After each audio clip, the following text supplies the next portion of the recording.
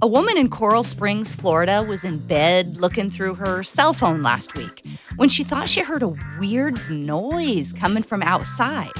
By the sound of the noises, it sounded like maybe somebody was getting it on, and she figured it might be her neighbors having a little fun in their backyard, just didn't realize how loud they were being. She didn't realize that there are some people who actually don't look at their phones 24/7. They actually do stuff. Yeah, you might have a point.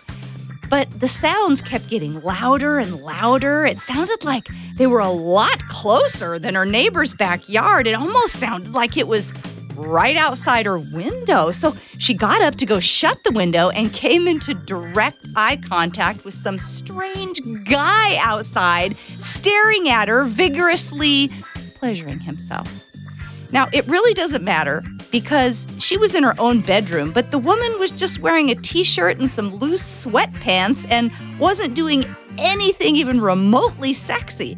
But apparently just kicking back and checking out her phone was enough to get that perv all worked up. Sexy is in the eye of the beholder. Yeah, that's true. And, he probably would have gotten away with it, too, if he just could have kept the volume down on his enthusiastic vocalizations. A man become preeminent, he's expected to have enthusiasms. About that time, the cops showed up because, ironically enough, the neighbors that she thought were making the noises heard and saw the guy and called 911. He was arrested without incident for voyeurism.